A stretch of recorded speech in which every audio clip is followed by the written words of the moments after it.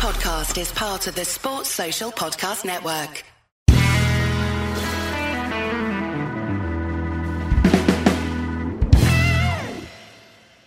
So I spent the week at the seaside where it was hot. We had a heat wave. That was exciting.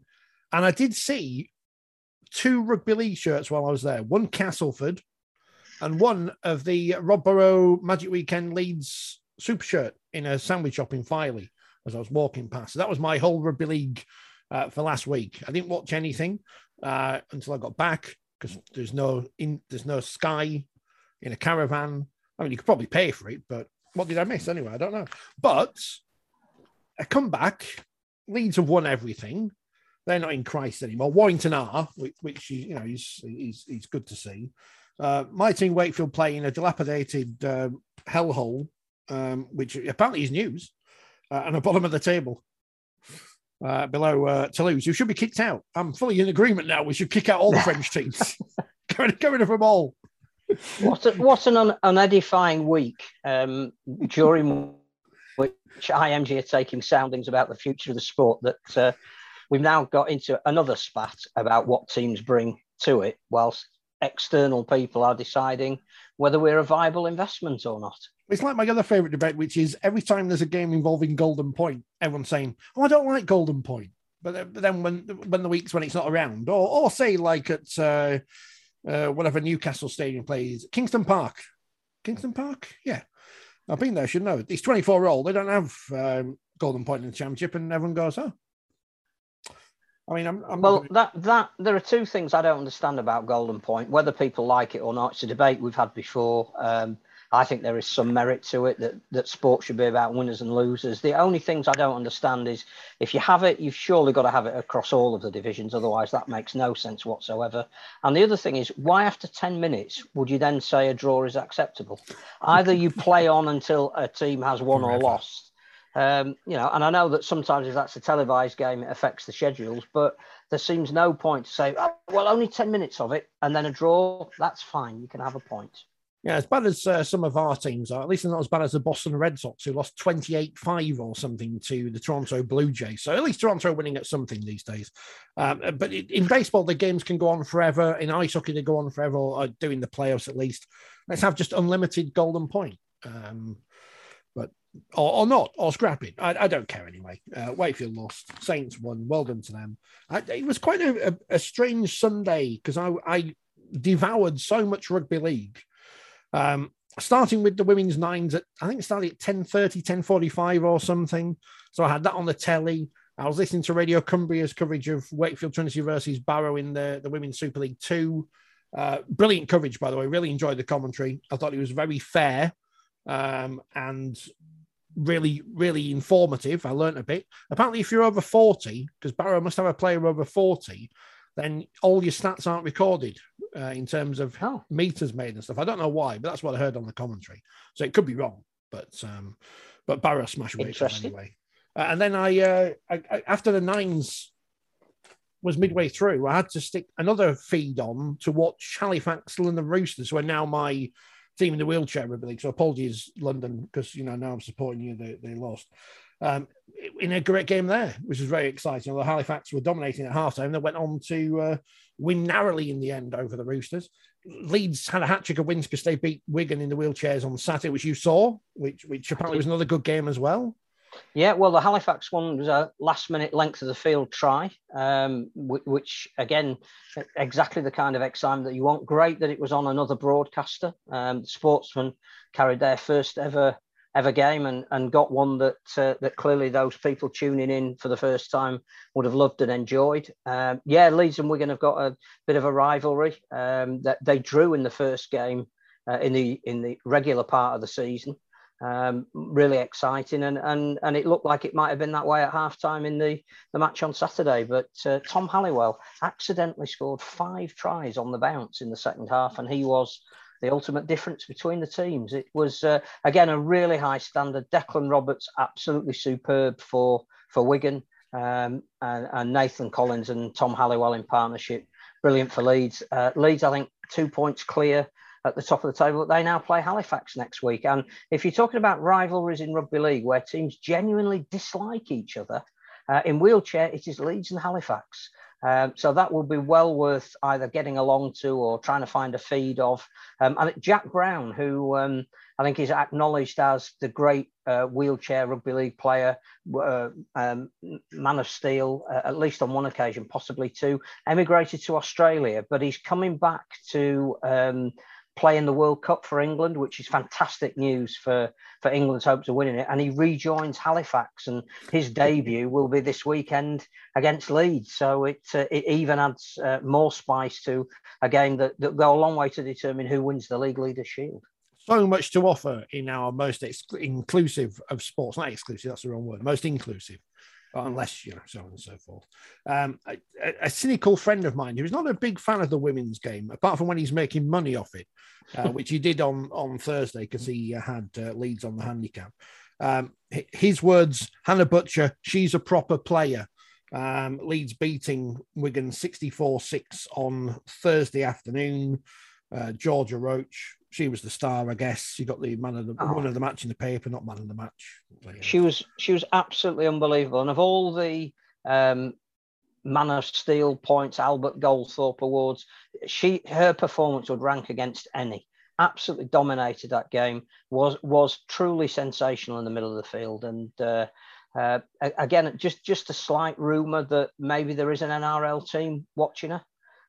Whether she would be prepared to go or able to go, I'm not sure, but that is the quality that she's playing at the moment. When I saw that Courtney Winfield Hill wasn't in the side, I was about, but no, I need not have worried. Elsewhere this weekend, that was the only game in the Group 1 because obviously there's nines. Warrington beat Bradford 60-0. Fev beat Castleford 38-4, and as mentioned, Barrow beat Wakefield 68-4. I'm looking forward to Featherstone and Barrow at the Bash, which opens up Sunday, hoping to ask some big questions after the game of the coaches. I think at least one of the coaches could answer a question for us.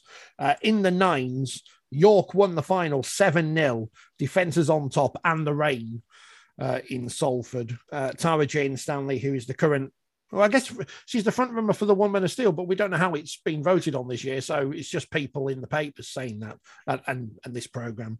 Although we're also going to throw Zoe Hornby's name in there as well. York beat Saints in the semi-finals 26-0.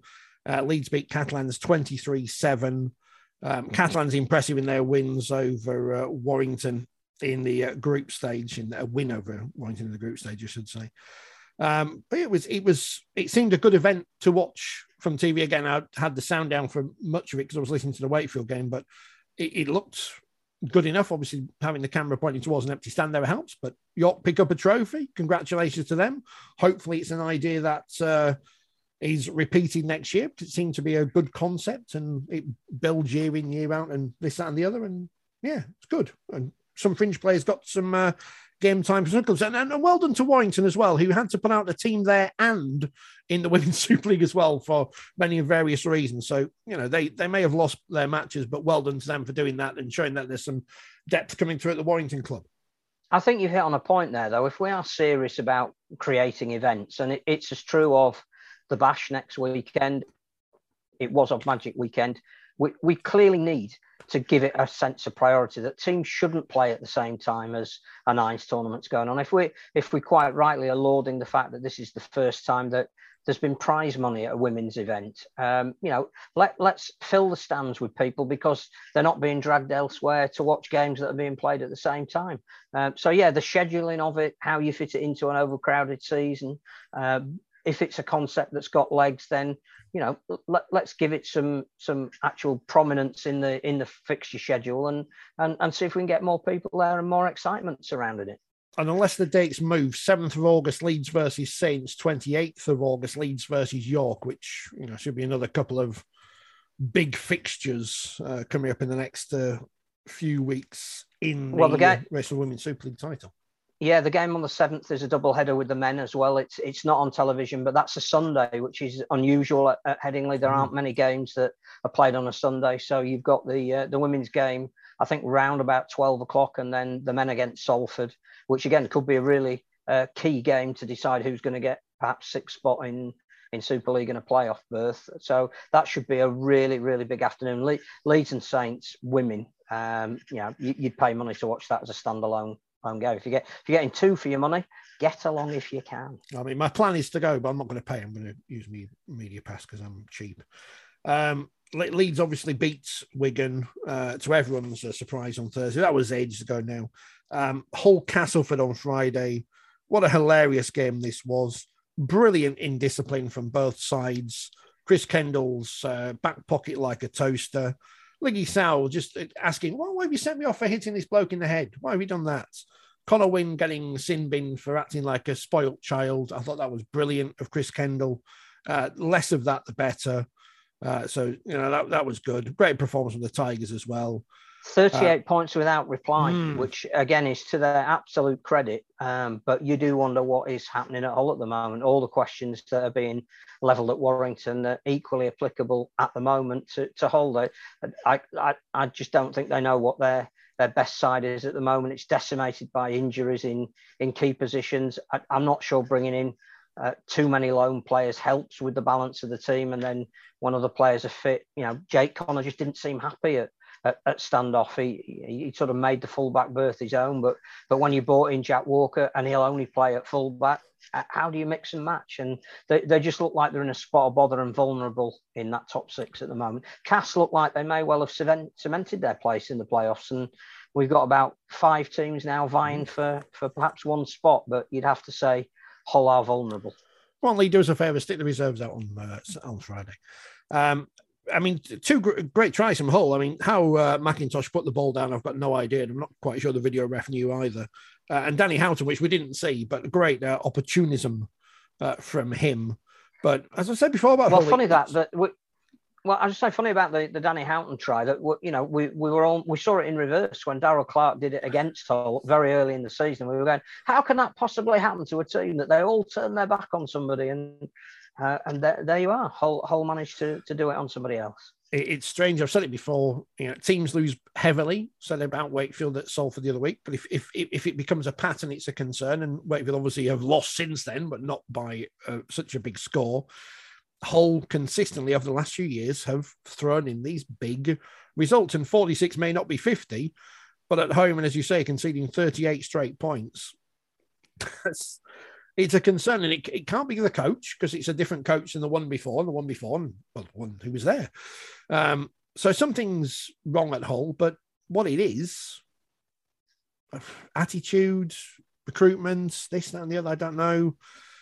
It's not as if, Michael Shenton's just come to the club. Gareth Ellis hasn't been in his role forever, has he? So it's a mystery, as Toya would say. And the academy team under Michael Shenton, I think, have only lost once this year. So clearly he's doing a decent job in the in the area where he's making a contribution. So, I don't know what the answer is. I don't know if it's too many players who were bought and not enough is allowed to germinate through the ranks. I don't know. I think every successful team has that balance of locally produced talent where it means something to wear the shirt and adorned with some top names from abroad to bring the best out of them. I'm not sure Hull have had that balance right over the last 3 or 4 years, and I'm not sure Warrington have either. No, the concern for Hull is not just the fact that they're now level on points with Hull, KR and Salford, who both won at the weekend, but their points difference is dreadful. Minus 107, Leeds just behind them by a point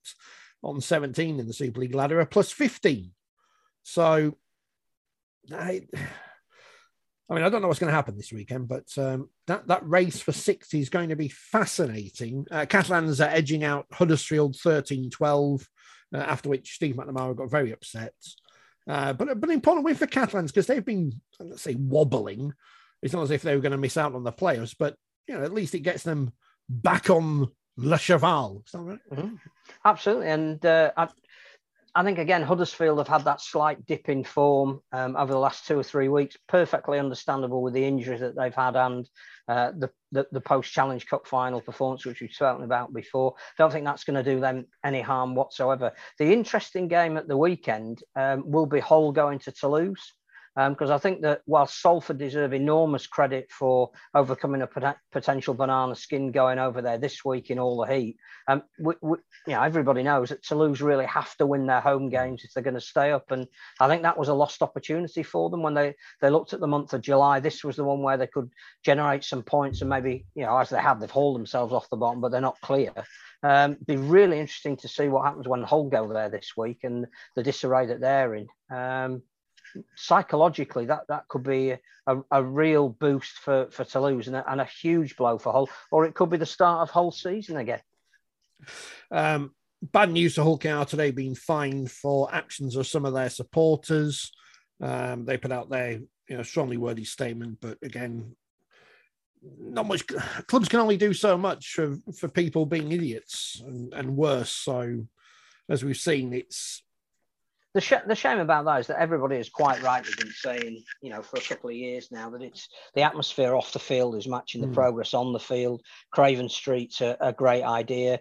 More people are coming in and enjoying it as an experience, and then there still is a small core of people that want to spoil it for everybody. Should have just had a Pride Day coming up and saved themselves a couple of grand. In the Championship, Barrow... Don't mention that in Manly. Well, no. Anyway. Barrow... Manly. Exactly, yeah. Indeed. Go down a slippery slope there, don't we? I mean, it's just a shirt. But, we can't understand, can we? Barrow beat Bradford 30 points to 4. Batley lost to Widnes, which we'll talk about in a moment with our guest. Fev beats York 30-22. The Fev people, they're not happy, Phil. They're not happy because they're conceding all these points.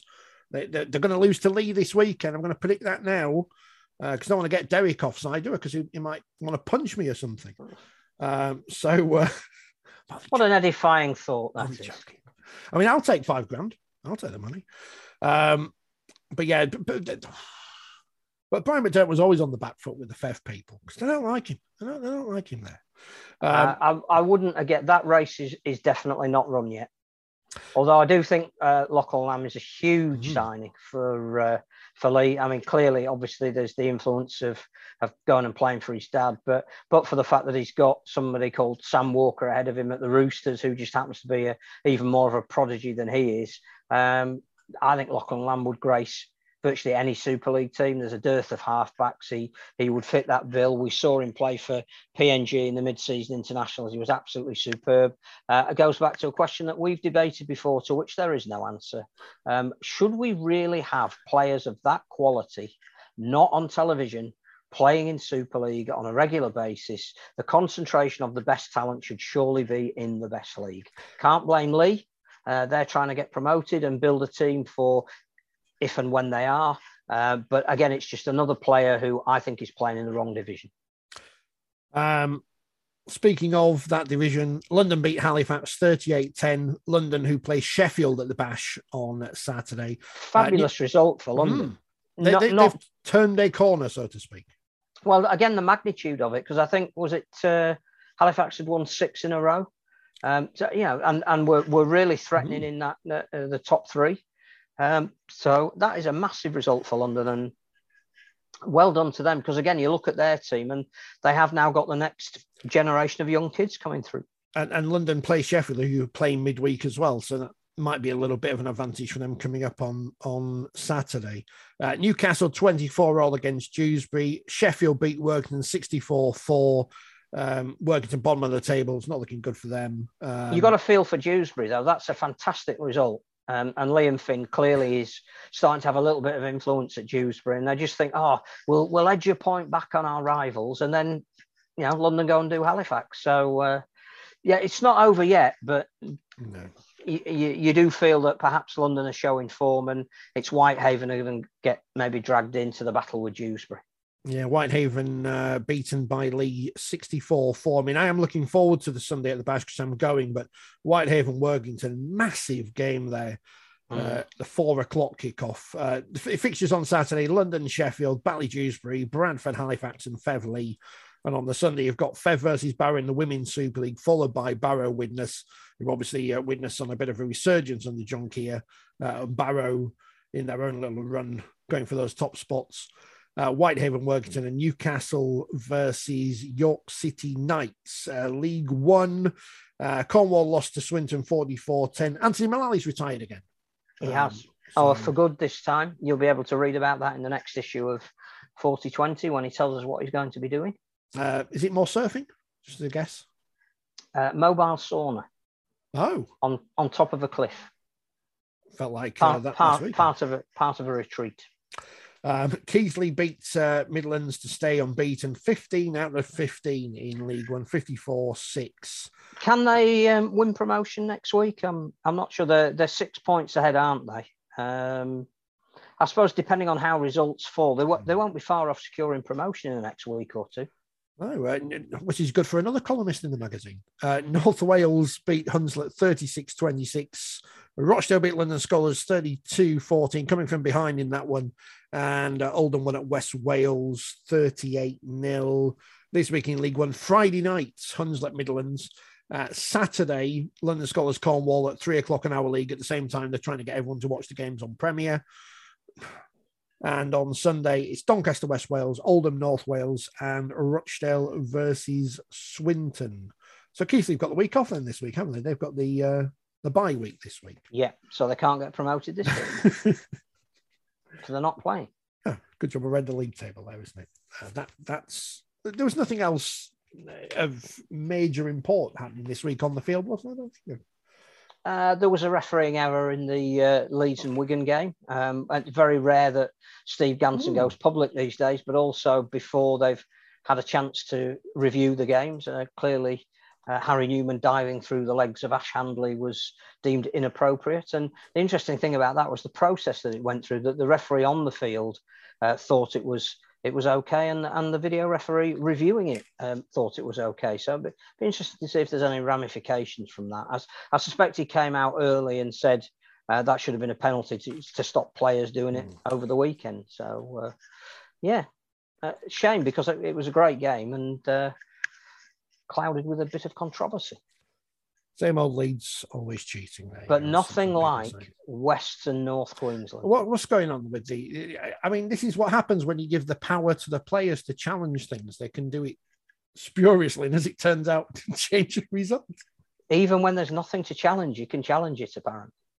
If you haven't seen it, check on social media. There was rabid comment. Phil Gould was speechless. I mean, we don't. Not necessarily a bad thing. We don't know because he's blocked us, but he was speechless apparently.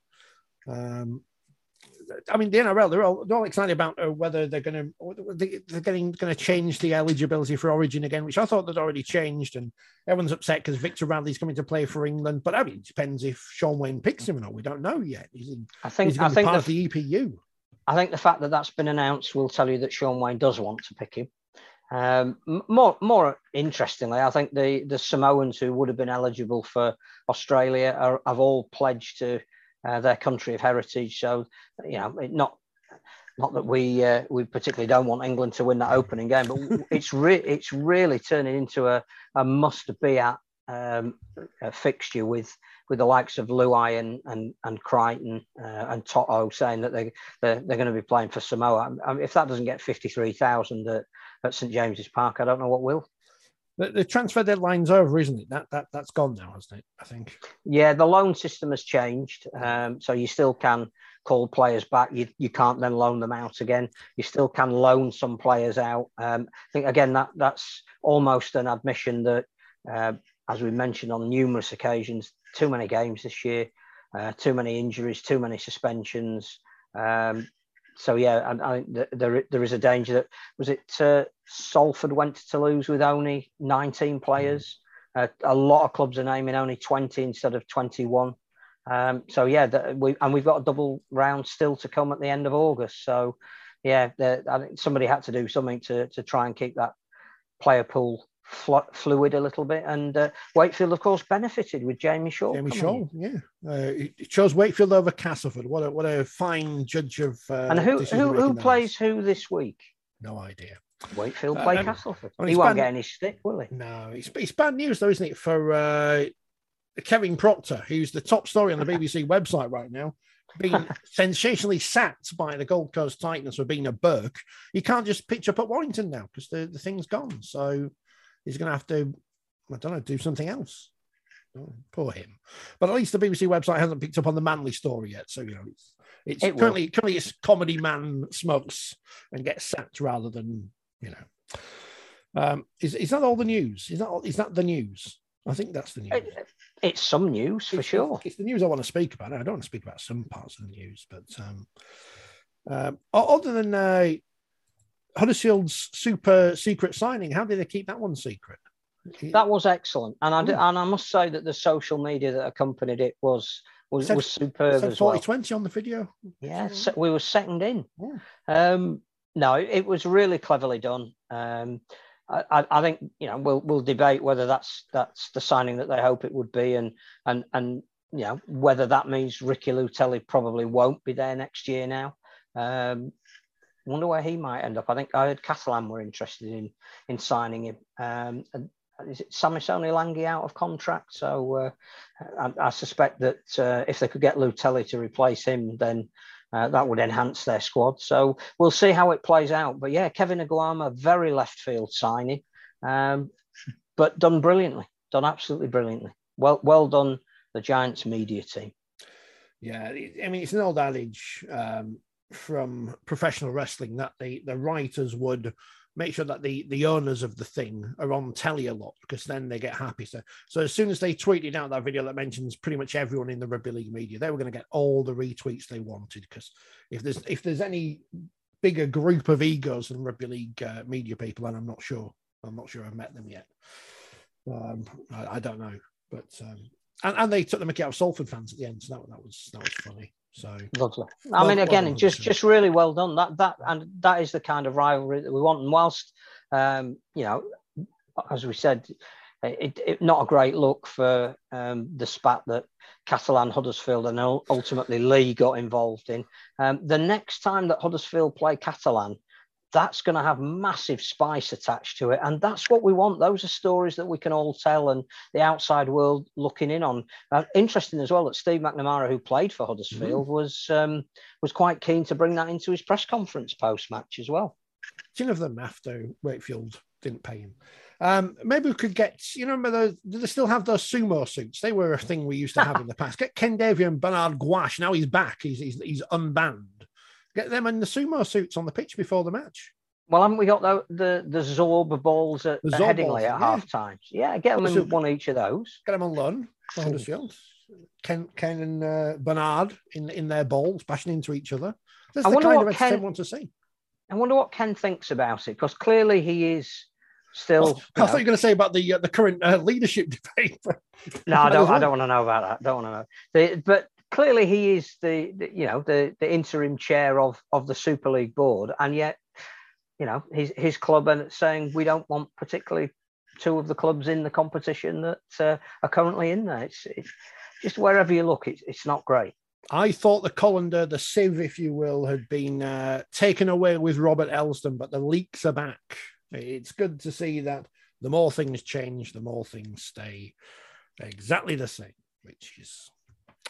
Well, where would we be without it? I mean, where would rugby league be without constant infighting and nonsense? We'd probably be a major sport. Oh. Well, at least we're not cricket. So, that's... Cricket Scotland. No, don't go there. I won some tickets to go watch Yorkshire today, which is a good job I didn't go, because A, it was in Scarborough, B, it's rained from us, and B, Yorkshire, I think, were 50 for 6 at one point. So... 150 odd for 8, I think, the last I saw. But I tell you, as much as we criticise rugby league, and everyone does, I was looking to go watch some cricket in August, and there's no county cricket on. It's the 100, and it's difficult to. I'm sure there is some county cricket on, but it's not the county championship. That's off now until September, which of course is a notoriously sunny season where there's no rain or anything. So, as bad as we can be, we're not as bad as cricket. Can I raise a point here about scheduling? This Saturday, there wasn't a huge amount of live sport. It's one of those fallow weekends where the tennis has finished, the open golf has finished, football's not due to start till next week and then the week after. British Grand Prix's gone. There aren't too many live events. Hats off to the darts. That looked like it was absolutely fantastic. We've got 2 games on Saturday night in France, both of which have massive implications at both ends of the table, and we can't get a feed for either of them. That is known as shooting yourself in the foot. Remember when we're going to have cameras at every game and everything? But the stupid thing is, you're watching on social media to see how these results unfold, and within seconds of a try being scored, the Betfred feed has got the try in sufficiently good detail for you to say, why isn't that a YouTube stream? Or, can we not get that on somewhere, somehow? So again, we shoot ourselves in the foot. What happened to games on YouTube? And why weren't the 9s on YouTube? I know they're on our league, but again, we're hiding it behind a wall that people might not find. Not saying it wasn't good coverage or anything. I'm just saying we're just hiding things. If we're putting money into something, give it to the biggest possible audience. Well, I think that's a very good argument for the Bash as well, which it'd be interesting to ask our forthcoming guest about, because again, I think the danger is if all you ever do is preach to the converted, what's the point of actually doing it? It's interesting how people change their minds when money's involved. For years and years and years, Barry Hearn has said that the PDC darts is open to everyone, and lo and behold, when some money comes around and women's sports in the agenda in the SNSA, they create a women's event, and it was on telly yesterday afternoon and everything. It's amazing how that works. Yeah. Funny that, and I think he's relatively successful, isn't he, as a promoter? Yeah, fairly. Probably someone might be worth listening to. Possibly. Now, someone who's certainly worth listening to and is successful. Oh, look, it's professional. I like that. What a segue. Oh, no. Is Craig Lingard, who is the coach of Batley Bulldogs, fashion icon, and has dressed up for us to talk about their forthcoming extravaganza in Leeds and life, just in general, at Mount Pleasant. So you listen to him now. Enjoy the weekend of rugby league. We'll be back next week with another super special guest to talk about the 13/9/6 perhaps aside code. And if you've got any wacky suggestions, Craig Lingard is obviously now the new Peter Fox in terms of coming up with ideas. So, and the notorious hat wearer. I'm going to shut up and we'll listen to Craig because he knows what he's talking about. And as you'll see from some of my questions, I ain't got a clue. The big disappointment, Craig, is you've turned up and you've actually dressed up for us as opposed to being on the TV. I mean, where's the hat? Where's the vest? What's going on? Hey, I've got me. Where are we now? I've got my hat in my bag somewhere. I've got no flip flops on though. My footwear's still off. Oh, I've lost my hat. Yeah, it's in my bag somewhere. Is my hat? No, it's Phil for us. In the Batley Club shop. Oh, there we go. Look, how's that? How's that for you?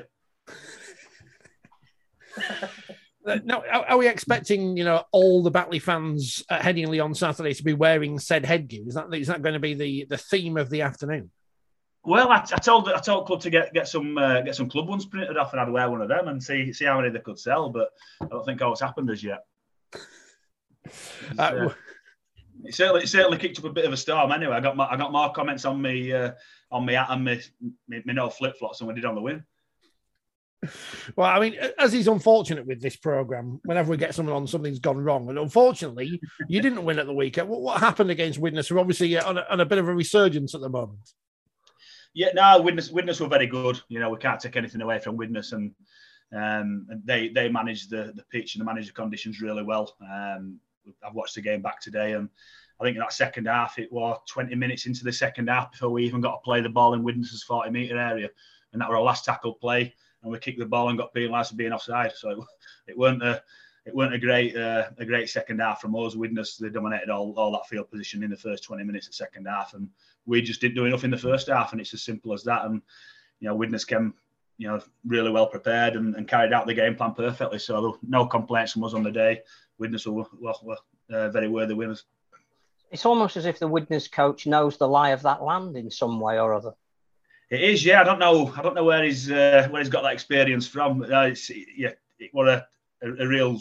You could tell it a real typical John Keir team performance in that second half, and the halves that they've got there, Matty Smith and Danny Craven, really intelligent and been around the block a few times, haven't they? And they carried it out to perfection, So you've got to take that off to a team that come and do a job on you. And I mentioned to our players before the game that as well as we've done over the last couple of years, our home form's not the greatest. We've won less than 50% of his games at home now in the last 2 years.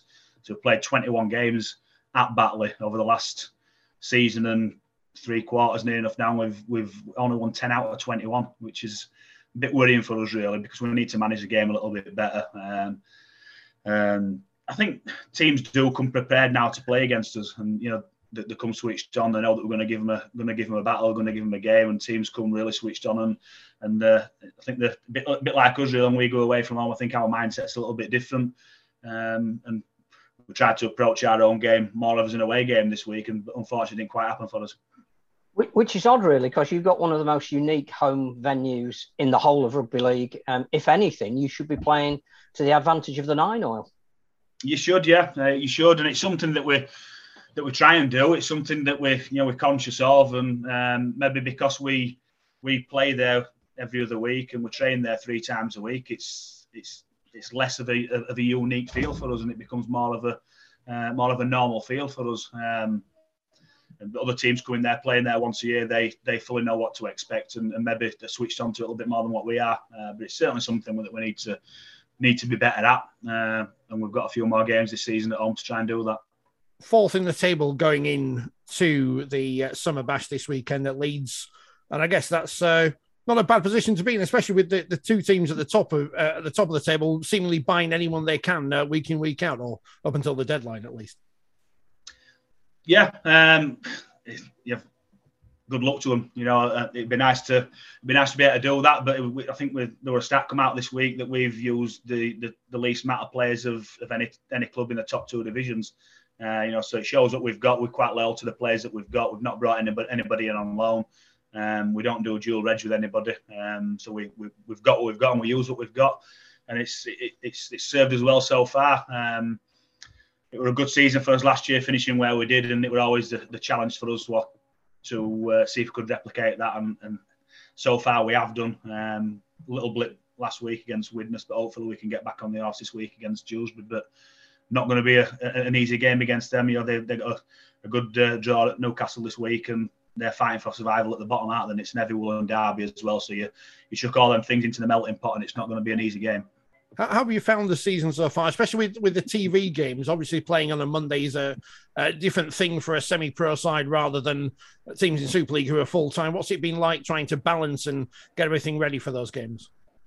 Well, we've only had 2 Monday night games so far. We played one against Lee, which was obviously a difficult one for us with our guys that were, as you say, working all day on the Monday and then having to prep for the game on the Monday night. Lee being full-time wouldn't have had that issue. But Lee, a fantastic team, and they absolutely destroyed us on the day. And again, we're very worthy winners. A little bit more similar with us and York last Monday. 2 part-time teams, and obviously, part-time teams will have people at work, and having that prep issue of work before the game and the heat as it was. I think it was a very good game. And luckily for us, we managed to win that game and get a couple of points kickstart over York. We've got a couple more games as well on TV. We've got Dewsbury this week, Dewsbury again on a Monday night, and we've also got Halifax on a Sunday evening, which is the 3rd game in eight days that we've got over this next coming week. Yeah, the fixtures are out in League Express today. It doesn't mention that you're playing Sheffield midweek. How do you cope with that kind of a schedule?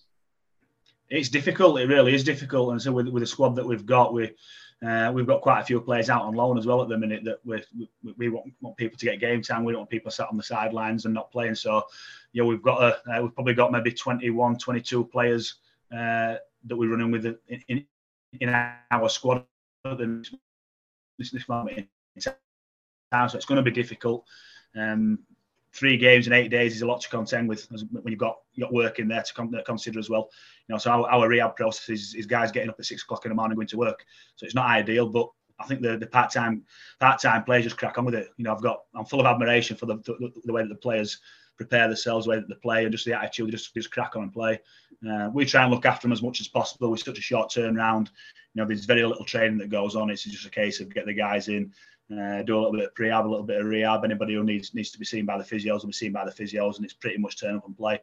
So we'll do as video work, as preview and review. But in terms of the work that the guys do on the field in between them games over such a quick turnaround, it's very, very minimal. Do you reckon that's one of the reasons why you have successful, that you keep the squad relatively trim, that you look after them, that they've been intensely loyal to you as a coach and the club as well over the last couple of years? Is that your USP? Yeah, I think you've got to have that loyalty, and you can't just chop and change. For me, you can't chop and change a massive amount of your squad year in, year out. You've got to have that consistency. Obviously, budget dictates that, and your retention dictates that as well. So we made a real solid play to retain the majority of our squad last season to try and replicate what we did, and we managed to do that. And so far, we are managing to do it. We know it's going to be difficult year on year, because whenever we're doing well, people are going to come sniffing, and we know that we're going to lose players year in, year out. So it's about maintaining, for me, between 80 and 90% of your squad, and then adding on top of that as well, because then you don't want a lot of players leaving at the same time and try and regenerate your squad with 8-10 new players coming in every year, because it's really, really difficult, is that. So if you can just regenerate with maybe 10% of your squad, 15% of your squad, you maintain that consistency, and it's a lot easier then for guys to come in and make their mark in the squad, rather than just doing wholesale changes year in, year out. But as I say, sometimes you can't control that. If somebody comes in from a different club and offers one of your top players top dollar to go somewhere else and play part-time rugby, you can't really stop them. We can't compete with that at the minute. But the reason why I think players are loyal to Batley is because it's a great club. They're looked after really well from top to bottom. Whether it's a sport or whether it's the chairman, the coaching staff, whatever it might be, the players are looked after well. They get what they promised, they get it on time, and we don't keep people there no longer than what they're after. We know part-time rugby is what it is, and people are working. So I'm not going to keep people training until 9:30, 10 o'clock at night. We'll do what we need to get done. If it's 8 o'clock, if it's 7:30, if we've done what we need to do, the guys can go home and spend the time with the family. And it's about creating that togetherness, creating that enjoyment. And generally, if you do that, then people will remain loyal. And luckily for us, we've had a lot of really good players that have remained loyal to Batley over the years that could quite easily gone elsewhere. No trip to Blackpool this year. The Bash is heading to Headingley. You've read about it in the current 4020 magazine, which is I've got here. Yeah. All the way around. I like the description of it as meh. I've been to them all so far, and I have to say, as much as I like Headingley, it's a great facility, and the media facilities are better than at Blackpool. It's not quite going to the seaside, but I don't have to go and put a team out there on the pitch or get a team prepared there. As a venue, I guess. Well, you're playing Dewsbury. It's not quite the same as going to Blackpool. It's still a trip, but not as long a trip to Leeds. What do you make of this weekend coming up and a different kind of summer bash? Yeah, as I mentioned in the call, I'm not a massive fan of the concept as a whole. I think that I don't think it looks good for TV when you're seeing a lot of empty spaces there, and it's a long day. The way that society is now, I class it as a microwave society. Everybody wants something happening now, want it quick. They don't want to put something in slow cooker and let it develop over a long period of time. They want something now. They want something quick. They want something rapid. And having 4 games over one particular day, it's a very, very long day. You're not going to get everybody sat there for the full amount of time. So I think if you are going to do something as a concept over a weekend, it needs to be something different. It needs to be something short and sharp and catchy. And we don't promote it anyway. I've not seen any adverts out there for the summer bash really, apart from on the normal social media streams that rugby league fans follow. And we're not looking to attract the rugby league fans that come week in, week out. We're looking to grow the game, expand the game, and the only way you're going to do that is if you go to a different audience. And I think as a sport, as a whole, we can get better at that, and we need to get better at that, at getting the message out to a different audience, because we're just not doing that, and we're not advertising the bash at all. And I can pretty much guarantee we won't get any non-rugby league fans coming to the bash this weekend. Yeah, it's not. As I say, Headingley's great, but it's not the same kind of destination as Blackpool. If you're a Batley fan or a Dewsbury fan or Lee or whatever, you can go there for the whole weekend. There's more to do for people in Blackpool than there is around Headingley. Again, no disrespect to Leeds as a city or Headingley. Blackpool's completely different. You've suggested something like a six-a-side tournament. I mean, Phil's a big proponent of nines, or sevens before. Six-a-side rugby, something just completely different, as a more, I guess, of a festival kind of atmosphere. Yeah, like I said, I think people wanting something short and sharp now. The attention span of people now is very, very short. And you look at other sports, excuse me, the concepts that they use, particularly cricket now with the 2020. Even the one-day games now seem a long format of the games. So they've got the 2020, they've got the 100. So they're trying something different and exciting. And some people like it, some people hate it. But I just think as a sport, we've always been good at pushing the boundaries and looking at different things. And I just think we need to do something a little bit different now on these showpiece events. But whatever we do, we've got to advertise it better. We've got to try and promote ourselves to a different audience, to different companies, different commercial venues out there to try and grow the game in a different way. So if we can't get people to come to watch an 80-minute game, can we get them to come to watch a different format of the game? And is it going to be more exciting and more profitable, promotable for outside organisations, outside companies? I think the other side of that is it's something we said about the Magic Weekend. It seems absolutely pointless having other fixtures on at the same time as you're trying to promote the Bash, because that means that the League One fans and the Super League fans, some of whom are playing at exactly the same time, can't possibly take a buy-in to your event. The bit that I like the most about your proposal was the fact that you said maybe we should have squads of 12 and that should be made up of players from across the three divisions. So everybody's got, if you like, a new team to support in a new concept as well. I know you said it's not a fully formulated idea, but is that the kind of road we should go down? Well, I'm just thinking of something different. And again, it's a little bit like the 100 format of cricket, where you're bringing something completely different there. And I know people might liken it to the mergers that were proposed years ago, but it's not. It's just a completely different format. And for me, if you have a Super League team, a Championship team, a League One team come together as something completely different, you'll have three sets of supporters from three different teams supporting one organisation or one team. As I said in the proposal, you'd have to have two people from each division on the team at the same time. So you're having that buy-in, you're not having 4 Super League players and 2 Championship players on the field. You've got that sort of across the board involvement there. But when you're doing that, you've got to have the financial capacity to do that, because teams aren't going to release their players to play in something like that unless there's the insurance there to compensate for players' wages if they get injured in that format. So again, it's going to be something, if it did come in, you'd have to finance it. You'd have to get outside organisations coming in to give some big prize money there. So that prize money could be shared across the board and make sure that clubs are compensated if any of their players get a long-term injury when they're playing in that competition. And I know something else you've spoken a lot about is you can almost predict where teams are going to finish in the Championship by the distribution that they get or the money that they've got to spend. You, a number of years now, have had full-time teams in what is effectively a part-time division. And I know, again, it's something that you've spoken about in the past. You'd like to perhaps see Featherstone and Lee promoted and no relegation from Super League, because more than anything, you feel that would make the Championship an even more competitive division. Yeah, I'm not saying no relegation from Super League. I'm a big believer in promotion relegation, because if you haven't got that, then what's the point in playing?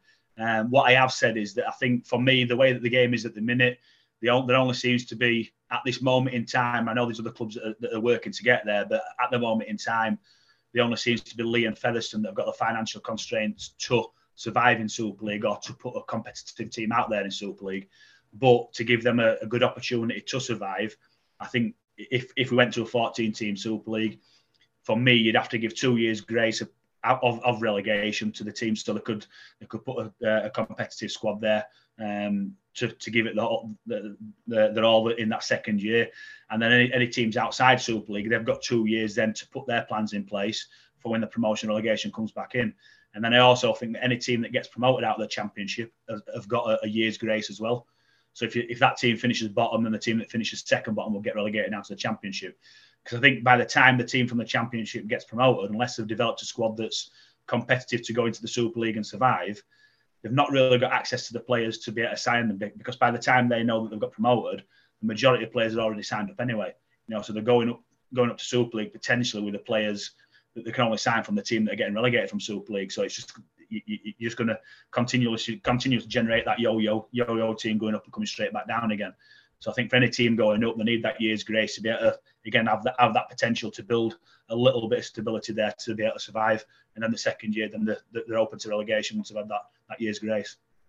And we've seen the signing of Lachlan Lamb this last week for Lee, another great signing for the Centurions. Does that motivate your players that they're going to be coming up against somebody like him? Clearly, most Super League clubs, if not all, would deem him to be, of the quality perhaps to play in their sides. Does it demean your competition, or does it inspire? I don't think it demeans the competition. I'm certainly not against any team bringing the best quality players they can over here, because the better quality players that we've got in the competition, the more eyes are on there. As a coach, you want to come up against the best coaches in the sport. As a player, they're exactly the same. They want to test themselves against the best players and see where they are. It's very, very difficult as a part-time player. So when you're working 35, 40 hours a week, and some people on their own business, they're working even longer hours. It's very, very difficult when you're getting up at 6 o'clock in the morning and working all them hours, then come up against full-time players who've maybe had a little bit of a foam roll and a stretch and a spar and a sauna and whatever else they have on a game day and through the week. So it is difficult. It's not a level playing field in terms of playing part-time against full-time, but everybody's got the opportunity to be full-time. And it's down to the clubs to make sure that they can be financially viable to be full-time. So there's that option and opportunity out there for everybody. At this moment in time, there's only Lee and Newcastle, I believe, in our division, that they're out and out full-time teams. But everybody's got that opportunity if they're generating their own funds. So it's difficult to compete at times, but it is a level playing field, whether you like it or not. You're second on Saturday. I know you've got a game before, so it's not as if you can concentrate on this yet. It's one of those great things. But I'm going to ask you about a game before you've played a game before it. I'm lost myself. On paper, you're so far ahead of Dewsbury without using any cliches like, throw the form book out the window. It's a derby. What are you expecting from the Rams on Saturday afternoon? Well, they're fighting for their life, aren't they? They need at least 2 wins to get above. I think it's is it Whitehaven now? Yeah. I think London went above Whitehaven, didn't they? So they need at least 2 wins to Dewsbury just to get above them. I'm not sure what the points difference is. It might be 3 wins. So they're running out of games to get them wins. So they're fighting for survival. So we're expecting them to throw the kitchen sink at us. So it's hard to avoid cliches when you're talking about an Every Woolen derby, and they're fighting for survival, and we're coming off the back of a defeat, and we need to get back on the horse and all the other stuff that you can throw out there as well. But it's a game. It's 80 minutes. It's 17 blokes against 17 blokes, so we can't go in that thinking that we're fourth in the table, they're second bottom, so we're going to win the game. If we do that, we're going to get beaten. Do you ever go into the Bash and think, I wish we were playing somebody else? Because it does seem to be, I think probably has been every year, that it is Batley versus Dewsbury. And I remember one year, Scully was apoplectic with how bad the game was. I think it was the last game on the Sunday one year in Blackpool, but not that you'll care if you win. But do you ever want to play somebody else in one of these showpiece events? Well, this is my first Bash. I've never been there before, so it is my first Bash. So, but again, I'm not a big believer in the Bash because it's. I'm not a big believer in loop fixtures, let's say, because it doesn't give a fair reflection of the league format, the league table, because Featherstone are playing Lee, so Featherstone at a disadvantage, Lee at a disadvantage. You could say with the league tables this year, we're at an advantage because we're playing a team that's second bottom, and Dewsbury at a disadvantage. So I think a league table should be based on you play everybody home and away, and you don't play somebody 3 times and somebody twice. I don't think it's fair. And that's why I think if we're looking at a different concept for the weekend, a different format of the game or a different showpiece event, you're still getting out there for fans to have that experience of a showpiece event somewhere different. I know we're talking, the big game of the weekend is probably the final game on the Saturday between Lee and Featherstone. But as it turns out, the big game of the season could be in a few weeks' time in the playoffs, when you once again take on a Featherstone Rovers side who you had quite a good result against a few weeks ago. We did, yeah, but we're not going to necessarily be guaranteed to face Featherstone, are we? Because if we finish in the top six. If we finish third to sixth, then we've got to win a game to play Featherstone. So we're not getting ahead of ourselves. We're not even guaranteed the top six as yet. So I'm certainly not looking that far ahead to play against Featherstone. So again, I'm going to chuck a cliche out at you, 1 week at a time. I'm just always looking far too far in the future. So you are.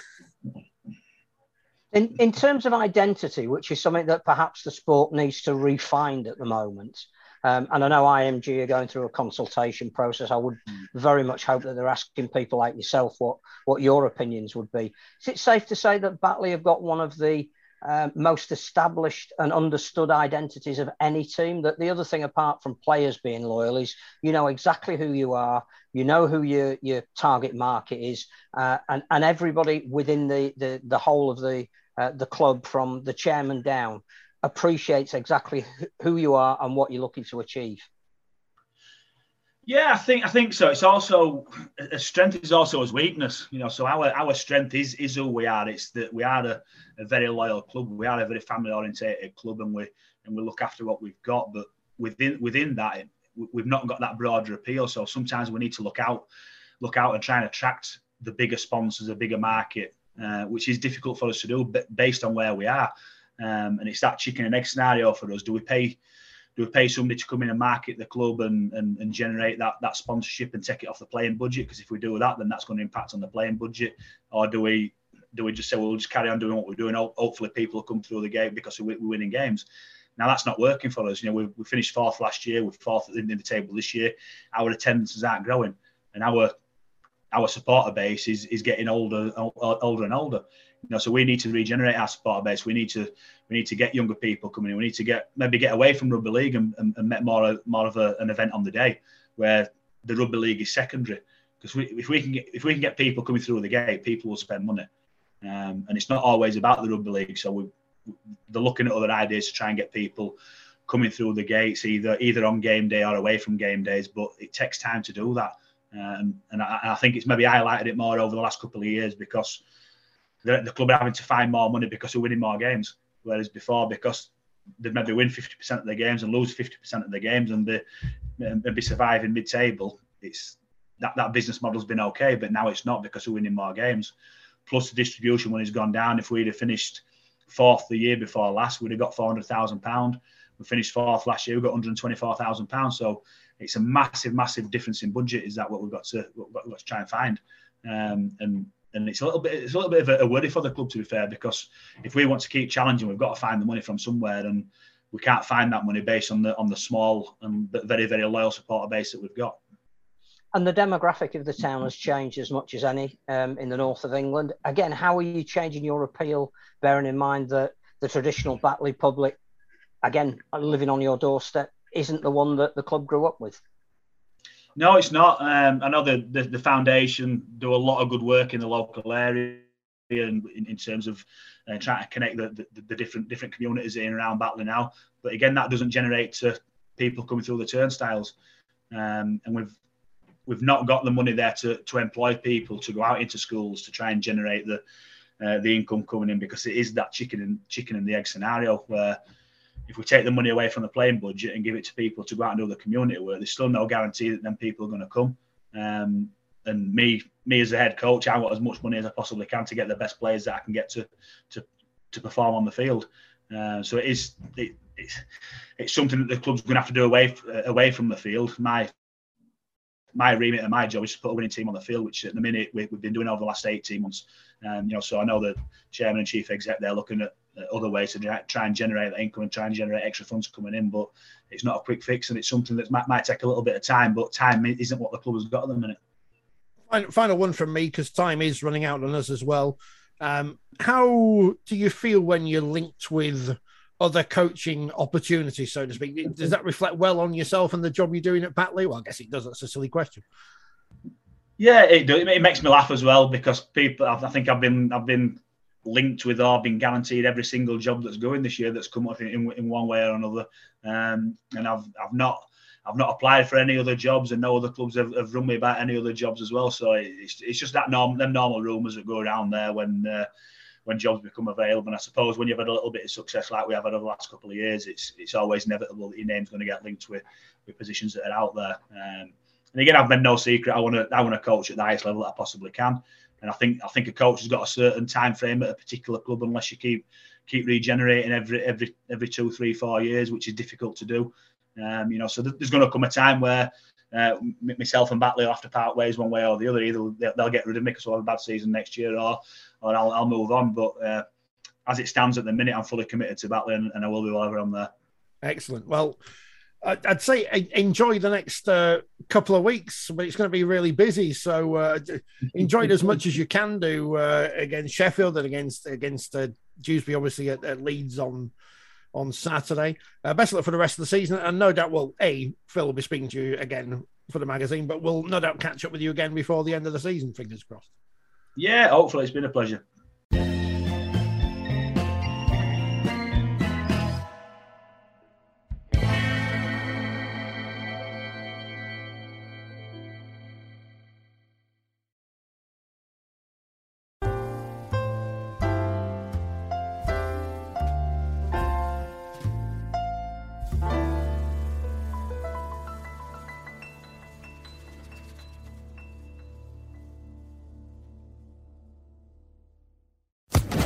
Social Podcast Network.